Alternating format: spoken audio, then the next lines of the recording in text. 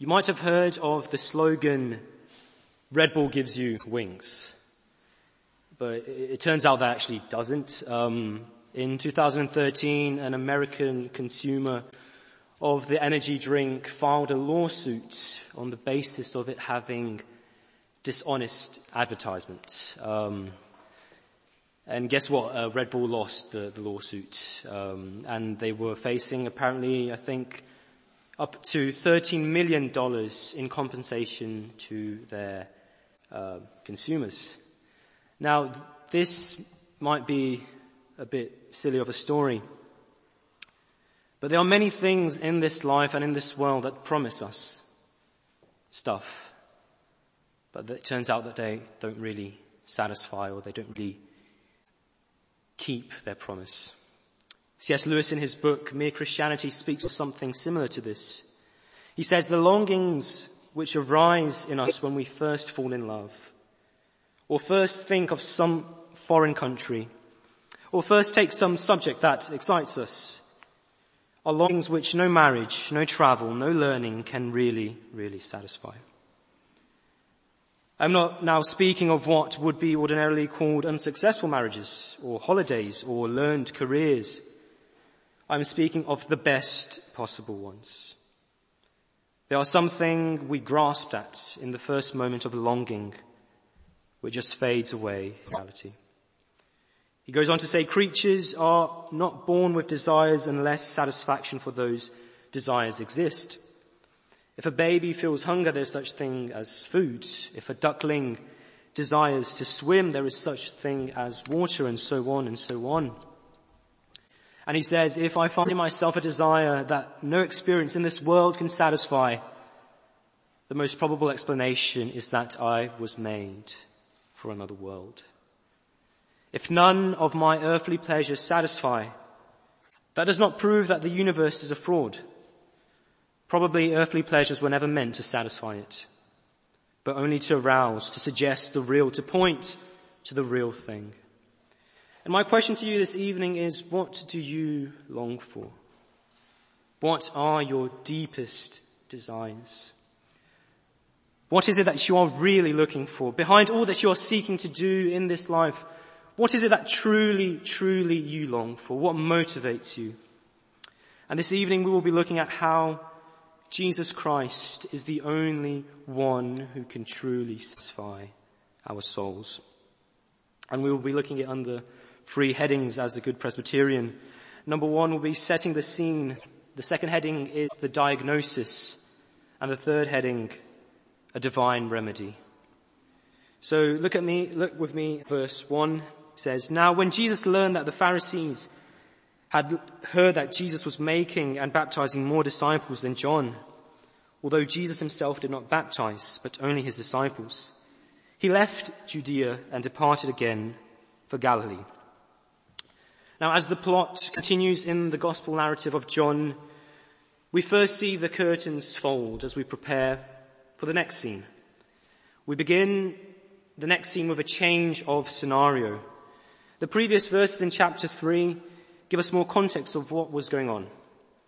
We are told that after Jesus' encounter with Nicodemus, he and his disciples went to the Judean countryside and they remained there, and his disciples were baptizing. And in the midst of all of that, a discussion arose between some of John, that being the Baptist, and a Jew. And as a result of that discussion, his disciples came to John and said, Rabbi, do you remember that man across the Jordan that you were bearing witness to?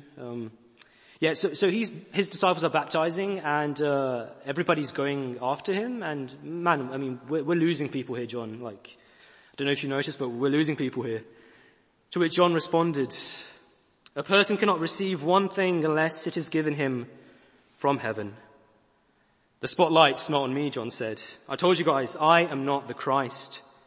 But that man, he is the one who comes from above. He utters the words of God. He is the one sent from God who gives the Spirit without measure. The Father loves him and has given all things into his hand. He is the Christ. He must increase, but I must decrease.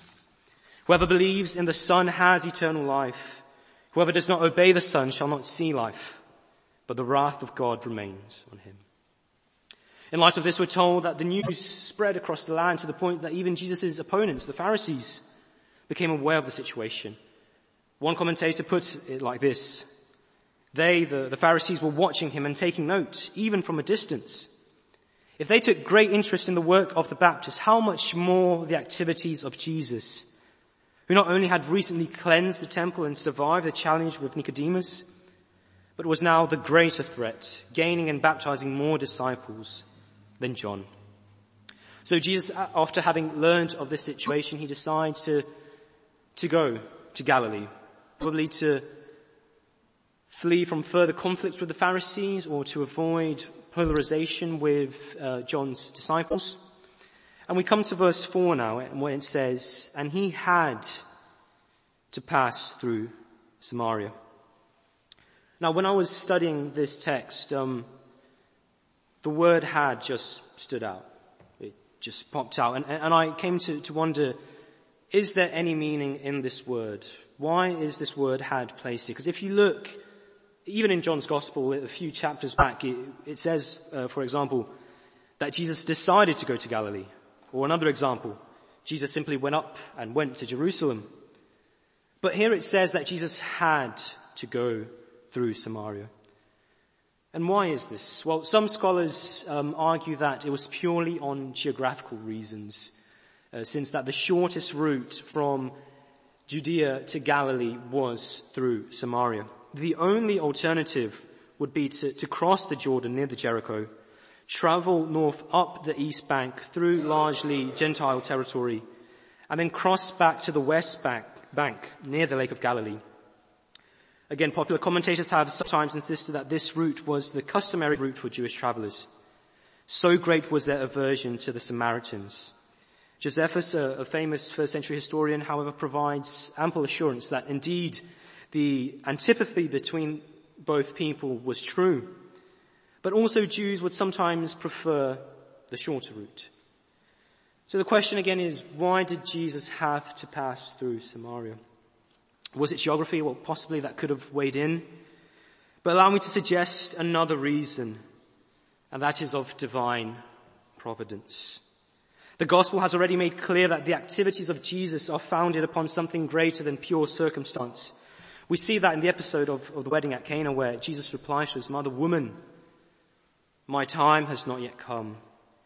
There is an hour and there is a place, and we as good Presbyterians know that nothing is by chance in God's world. We know that there is no such thing as a coincidence in God's plans.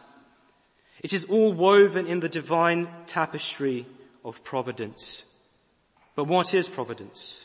Question 27 of the Heidelberg Catechism puts it like this: what do you understand by the providence of God? Providence is the almighty and ever-present power of God, by which he upholds as with his hand heaven and earth and all creatures, and so rules them that leaf and blade, rain and drought, fruitful and lean years, food and drink, health and sickness, prosperity and poverty, all things, in fact, come to us not by chance, but by his fatherly hand. Also, chapter 5 of the Westminster Confession of Faith: God, the great creator of all things, doth uphold, direct, dispose, and govern all creatures, actions, and things, from the greatest even to the least, by his most wise and holy providence, according to his infallible foreknowledge and free and immutable counsel of his own will, to the praise of the glory of his wisdom, power, justice, goodness, and mercy. Let me sneak in a quote by Charles Haddon Spurgeon, which is a very dear quote for me. He says, "I believe that every particle of dust that dances in the sunbeam does not move an atom more or less than God wishes. That every particle of spray that dashes against the steamboat has its orbit as well as the sun in the heavens. That the chaff from the hand of the winnower is steered as the stars in their courses." Dear brethren, I speak to you this evening that each and every one of you are not here by chance or by mere circumstance. You are here because before the foundation of the world, the Lord ordained that you would be here, sat in the very same seat that you are right now, next to the people that you are. God saw and he ordained such things. Remember the words of the Lord to Nathanael. Before Philip called you, when you were under the fig tree, I saw you. Dear brother, the Lord saw you even before you were born. Before the big time, he wrote your name in the Lamb's book of life. Nothing escapes from his providence, from his fatherly hand. But I turn to you tonight that you might be facing a hard providence in your life. Perhaps struggling with the weight of your decisions, wondering how on earth you ended up in London. Or whatever it might be that may be afflicting you this evening. Once again, I reaffirm you that you are not here by chance, and whatever is going on in your life is not coincidence or pure randomness, but it comes from his fatherly hand. In fact, all things work for the goodness of those who love him. And the question is, do you believe that? The question is, do you believe in the character of God and who he has revealed himself to be to you as a trustworthy, loving, kind God? Do you trust his providence in your life? In these past months, I have made Samuel Rutherford my companion in my commuting to church, and I highly recommend you pick up a copy of this book. It's called The Loveliness of Christ. It is a small casket stored with many, many jewels. I believe it does a really good job in preparing the heart for the Lord's Day. So if you can, I recommend you pick up a copy of that book. But before we move on to the next verse, I would like to quote from this book. He says, "This water was in your way to heaven, and written in your Lord's book. Ye behoved to cross it, and therefore kiss his wise providence. Let not the senses of men who see but the outside of things, and scarce well that, abate your courage and rejoicing in the Lord. Howbeit, your faith seeth the black side of providence, yet it hath a better side, and God shall let you see it." Even though we see only the black side of providence many times, the Lord will allow us to see the other side. But as he says, may we kiss his wise providence in our lives. Look with me at verse 5 and 6. "So he came to a town of Samaria called Sychar, near the field that Jacob had given to his son Joseph. Jacob's well was there. So Jesus, wearied as he was from his journey, was sitting beside the well. It was about the 6th hour. We read that Jesus came to this town, and John gives us a point of reference here, and that is he mentions the name of Jacob's well. And in doing that, he gives us a different kind of map. He connects the place within the history of God and his people. The setting for this encounter is not merely first century Samaritan soil, but the ground which God had been toiling upon for centuries. And then we read this remarkable statement. So Jesus wearied from his journey. We find the creator of the universe, by whom all things were made, the one who, by the power of his word, upholds everything. We find him tired and weary.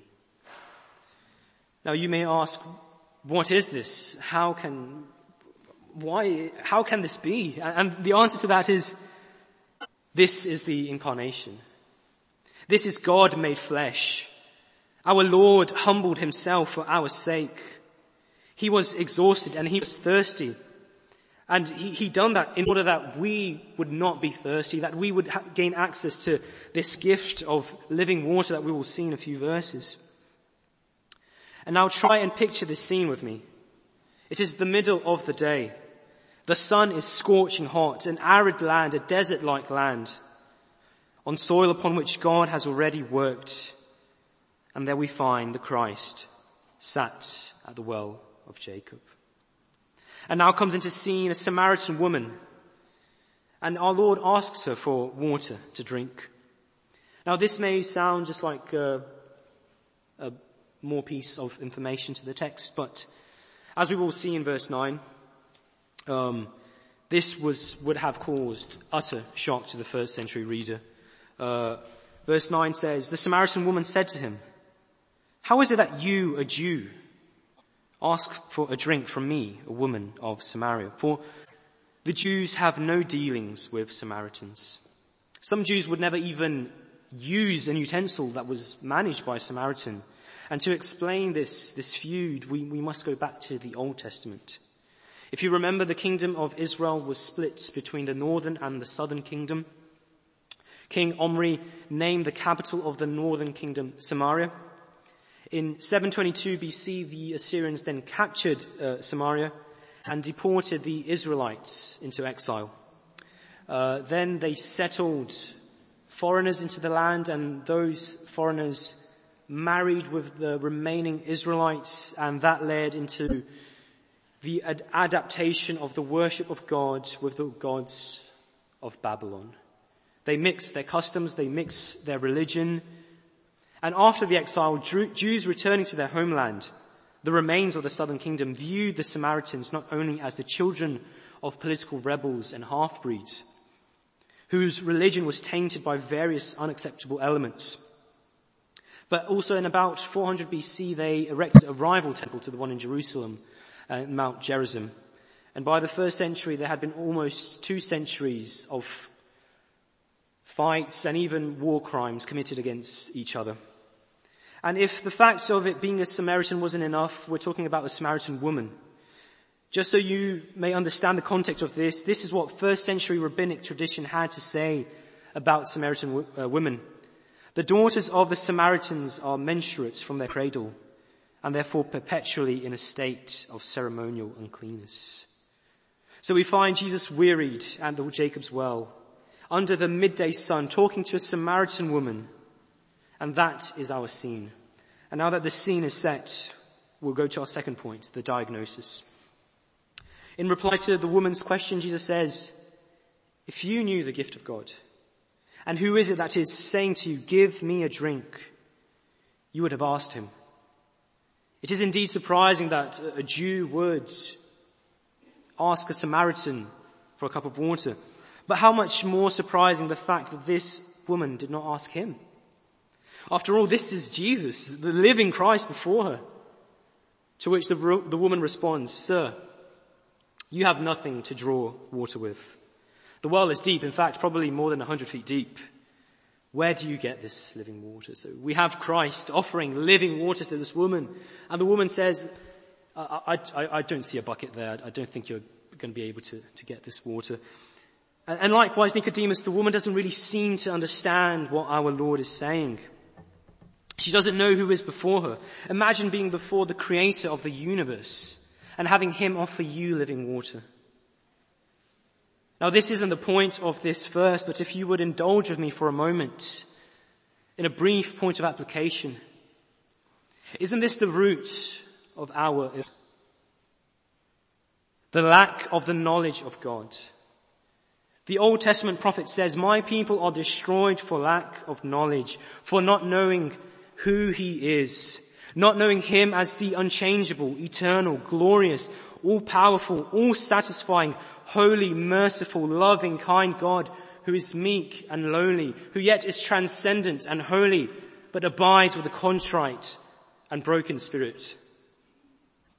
Oh, dear brethren, knowing him changes everything. Knowing who God is changes everything in our lives. But Jesus insists. Look at verse 13. Jesus said to her, "Everyone who drinks of this water will be thirsty again. But whoever drinks of the water that I will give him will never be thirsty again. The water that I will give him will become in him a spring of water welling up to eternal life." Now, at this point, you think the woman would understand, like Jesus is clearly not talking about the water from the well.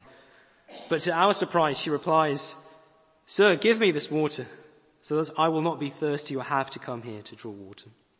I mean, these people are not talking about the same thing here. They're talking about two different things. The woman is failing to grasp her true need and failing to grasp who is before her. And our Lord in his mercy insists. But this time he uses a different strategy. He touches on a sensitive topic. Look at verse 16. Jesus said to her, "Go call your husband." and come here." The woman answered, "I have no husband." Jesus said to her, "You are right in saying, 'I have no husband.' For you have had 5 husbands, and the one you now have is not your husband. What you have said is true." Now, before we look at this, there are some things that I would like to point out. The exact sin of this woman must be extracted carefully. The verse says nothing about her being a prostitute, as it is commonly assumed. The Judaic system did not allow women to divorce their husbands. Only men could file a divorce against their husbands. Nevertheless, something happened in this woman's life. Sin is definitely being addressed here. The fact that she comes to draw water at midday is something rather uncommon. For the women would usually come in the morning or in the late afternoon to avoid the heat of the sun. And perhaps this woman, she came at this time to avoid public shame. And the fact that in verse 19 she quickly changes subject to avoid perhaps this sensible topic could indicate that there's something going on. Perhaps her former husbands died or divorced her for some reason. But Jesus points out that her current partner was not her legal husband. But he does this not to shame her, but to help her to see her true need, to help her to understand what he is saying to her. And here we have our diagnosis. I believe Jesus brings this up to point out that she was looking in the wrong places to quench her thirst. We all thirst. We all hunger. It is a universal experience. But the problem is not thirsting and hungering in itself. The problem is what we use to quench our hunger and what we use to quench our thirst. Man is a hungry being, but he is hungry for God. Behind all the hunger of our life is God. Augustine, in his famous work, Confessions, in the very first page, strikes us with that piercing statement. "For thou hast made us for thee, and our hearts are restless till it finds its rest in thee." The preacher in Ecclesiastes says that God has put eternity into man's heart. Our hearts are restless. We long for more. We have an aching desire in our hearts that nothing seems to quench. Things might quench it for a while, but the restlessness, the thirst, the hunger soon returns. And we see this everywhere. We hear the cries for satisfaction. We hear the pleas for rest. And if I may, I would like to quote from the great Irish poet, Bono Vox, in the beloved song, "I Still Haven't Found What I'm Looking For." The poet says, "I have climbed highest mountains. I have run through the fields only to be with you. I have run, I have crawled, I have scaled these city walls only to be with you. But I still haven't found what I'm looking for. I have kissed honey lips, felt the healing in her fingertips. I've burnt like fire this burning desire. I have spoken with the tongue of angels, held the hand of a devil. It was warm in the night, it was cold as a stone." And he says, "But I still haven't found what I'm looking for." We hear the poet's endeavors to find the end of his aching search. He has traveled afar, he looked to his lover, and he has even wandered into religious experiences. In other words, he has tried everything and everywhere, but nothing seems to satisfy him. Nothing seems to quench his thirst. He doesn't seem to find what he is looking for. No wonder this is a beloved song, because it's in many ways relatable to the human condition of thirst and hunger. But hear the words of the prophet echo. The prophet says, "Thus says the Lord, my people have committed 2 evils. They have forsaken me, the fountain of living waters, and hewed out cisterns from themselves, broken cisterns that cannot hold water." And this is our sin. This is the reason of our human misery. We have forsaken the fountain of living waters. And you know what the tragedy about this is? Is that our poor and small and little cisterns don't hold any water. They don't satisfy. They don't quench our thirst. They leave us with nothing to sustain life. There is no life without water, and our cisterns don't have water. Like sand running in between our fingers, so are our broken cisterns. God has living, eternal, all-satisfying water, but we have preferred our stagnant and muddy water. There is another name for this sin, and that is idolatry. We look towards what is not God as if it were God. Instead of looking unto God for the satisfaction of our souls, we look to his gifts. The Lord knew the Samaritan woman. He saw her, and he knows you, and he sees you. And I don't. I don't know what's going on in your heart or in your head. I don't know what are your deepest desires or your deepest longings. But the Lord does.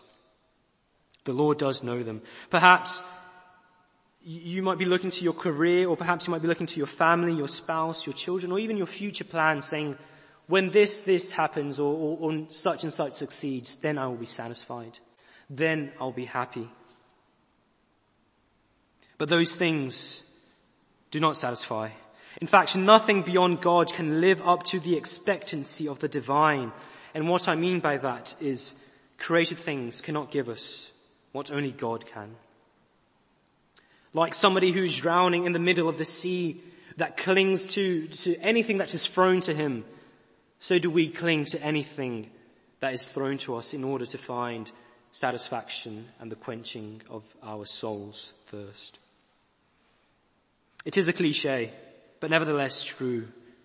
Man has a God-shaped hole that nothing can fill. Only God can. Like I mentioned in this passage, it has echoes of the Old Testament story. There are many, many striking accounts of the unfaithfulness of Israel. We saw this morning of how God made a covenant and the people broke the covenant of God. But for me, one of the most striking accounts is that of Ezekiel chapter 16. Here in chapter 16 of Ezekiel, Jerusalem is portrayed as a baby that no one pitied. Cast out in the field, for she was abhorred on the day she was born. But the Lord saw Jerusalem. The Lord made her flourish like a plant. The Lord washed and cleaned her, covered her and dressed her. The Lord adorned her with ornaments and lavished her with fine jewelry, gold and silver, fine linen and silk, and fed her with the best flour, honey and oil. But then Jerusalem trusted not in the Lord, but in her own beauty. The very beauty that the Lord lavished upon her was what she trusted in. And then she went off after other gods. In fact, the Lord says that Jerusalem went after anybody who passed by. She broke her covenant with God. She was unfaithful to the one who only did her good, to the one who never broke his covenant even for a second. She was unfaithful to him. Like C.S. Lewis pointed out, it would seem that our Lord finds our desires not too strong but too weak. We are half-hearted creatures, fooling around with drink and sex and ambition, when infinite joy is offered to us, like an ignorant child who wants to go on making mud pies in a slum because he cannot imagine what is meant by the offer of a holiday by the sea.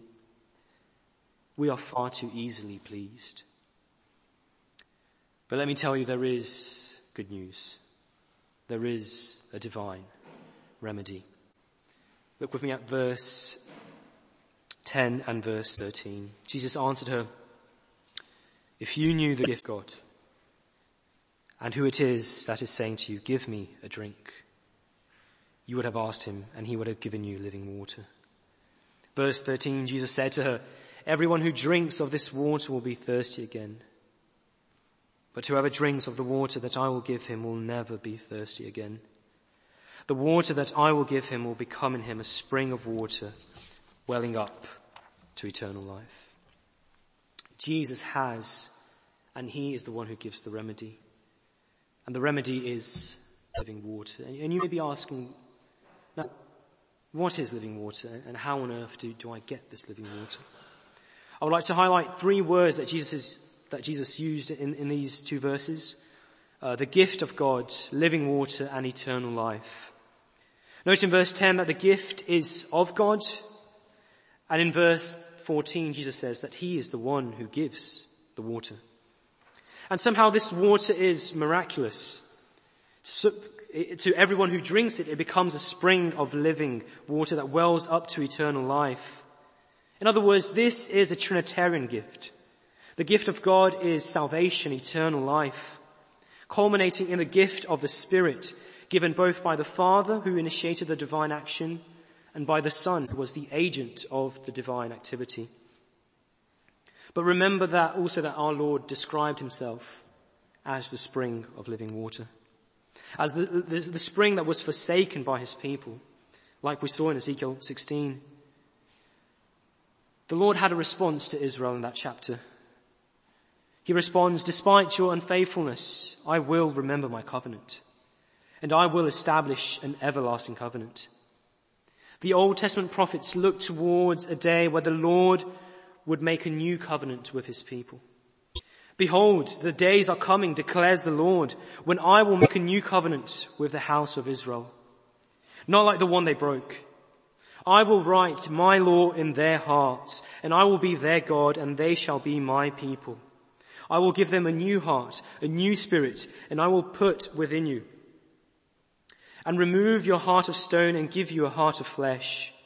I will sprinkle clean water on you, and you shall be clean from your uncleanness, and from your idols I will cleanse you, says the Lord."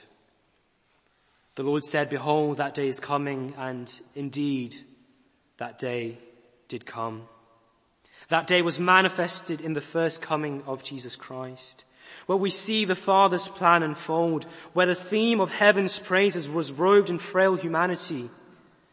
See Christ make his way to the cross. See the just die for the unjust. See the faithful die for the unfaithful. See the Holy One die for sinners. The one who knew no sin to be made sin for us. See the Son of Man thirst upon the cross in order that me and you would have access to his living water, to quench the thirst of our souls. To drink of this fountain, Christ came and died, bearing upon him the wrath of God the Father, the wrath that we sinners deserved. See Christ through his sacrifice, tearing the curtain, restoring the way to the Father. See the price of our redemption. The prophet says, on that day, a fountain will be opened to the house of David and the inhabitants of Jerusalem, to cleanse them from their sin and uncleanness. On the Mount of Crucifixion, a fountain was opened deep and wide. Through the floodgates of God's mercy flowed a vast and gracious tide. From above, heaven's peace and perfect justice kissed a guilty world in love. Praise be to our God. Hear now the voice of Jesus say to you, "If anyone in this room thirsts, let him come to me. If anyone hungers, let him come to me. For I am the bread of life, and whoever comes to me shall not hunger, and whoever believes in me shall never thirst." Dear brothers, this is not advertisement for Jesus. This is not a give Jesus a try situation. No, no, no. If the words of 2 Corinthians 5 are true, and let me tell you, they are true. We are ambassadors of Christ, as if God making his appeal through us. We implore you on behalf of Christ, be reconciled to God. This is God speaking to you this night. Oh, that you would hear the voice of Jesus this evening, that the words of Christ would echo through this building, but I pray that it would echo into the deep parts of your heart. Hear the words of Christ saying, come ye who thirst. With joy and gladness you will bring from the well of salvation. Come to Christ, all who hunger and all who thirst. I've quoted an Irish poet this evening, but allow me to quote another poet. This time a Scotsman. And he says, I heard the voice of Jesus say, behold, I freely give. The living water, thirsty one, stoop down and drink and live. I came to Jesus and I drank of that life-giving stream. My thirst was quenched my soul revived, and now I live in him. Bono Vox might have not found what he was looking for, and I believe Horatius Bonar did find what he was looking for. But the question tonight is, have you found what you were looking for? Let us pray.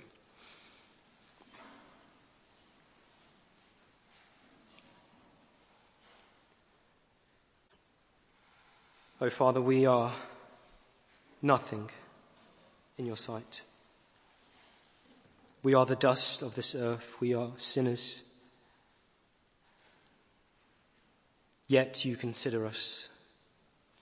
Yet you think of us. Yet you have sent your Son to save us. Yet you sing over us, as the Old Testament prophet says. Lord, we confess our thirst and our hunger to you. We acknowledge that we were made for you and that nothing can satisfy our soul until we find our satisfaction in you. Lord, pour your Spirit this evening. Quench the thirst and hunger of our souls, that we may be able to say that my thirst was quenched and my soul revived. O Lord, revive our souls and revive our hearts. And let us see Jesus Christ, Lord, until the day comes where we will see him face to face. Until that day comes, Lord, we pray in the name of Jesus Christ. Amen.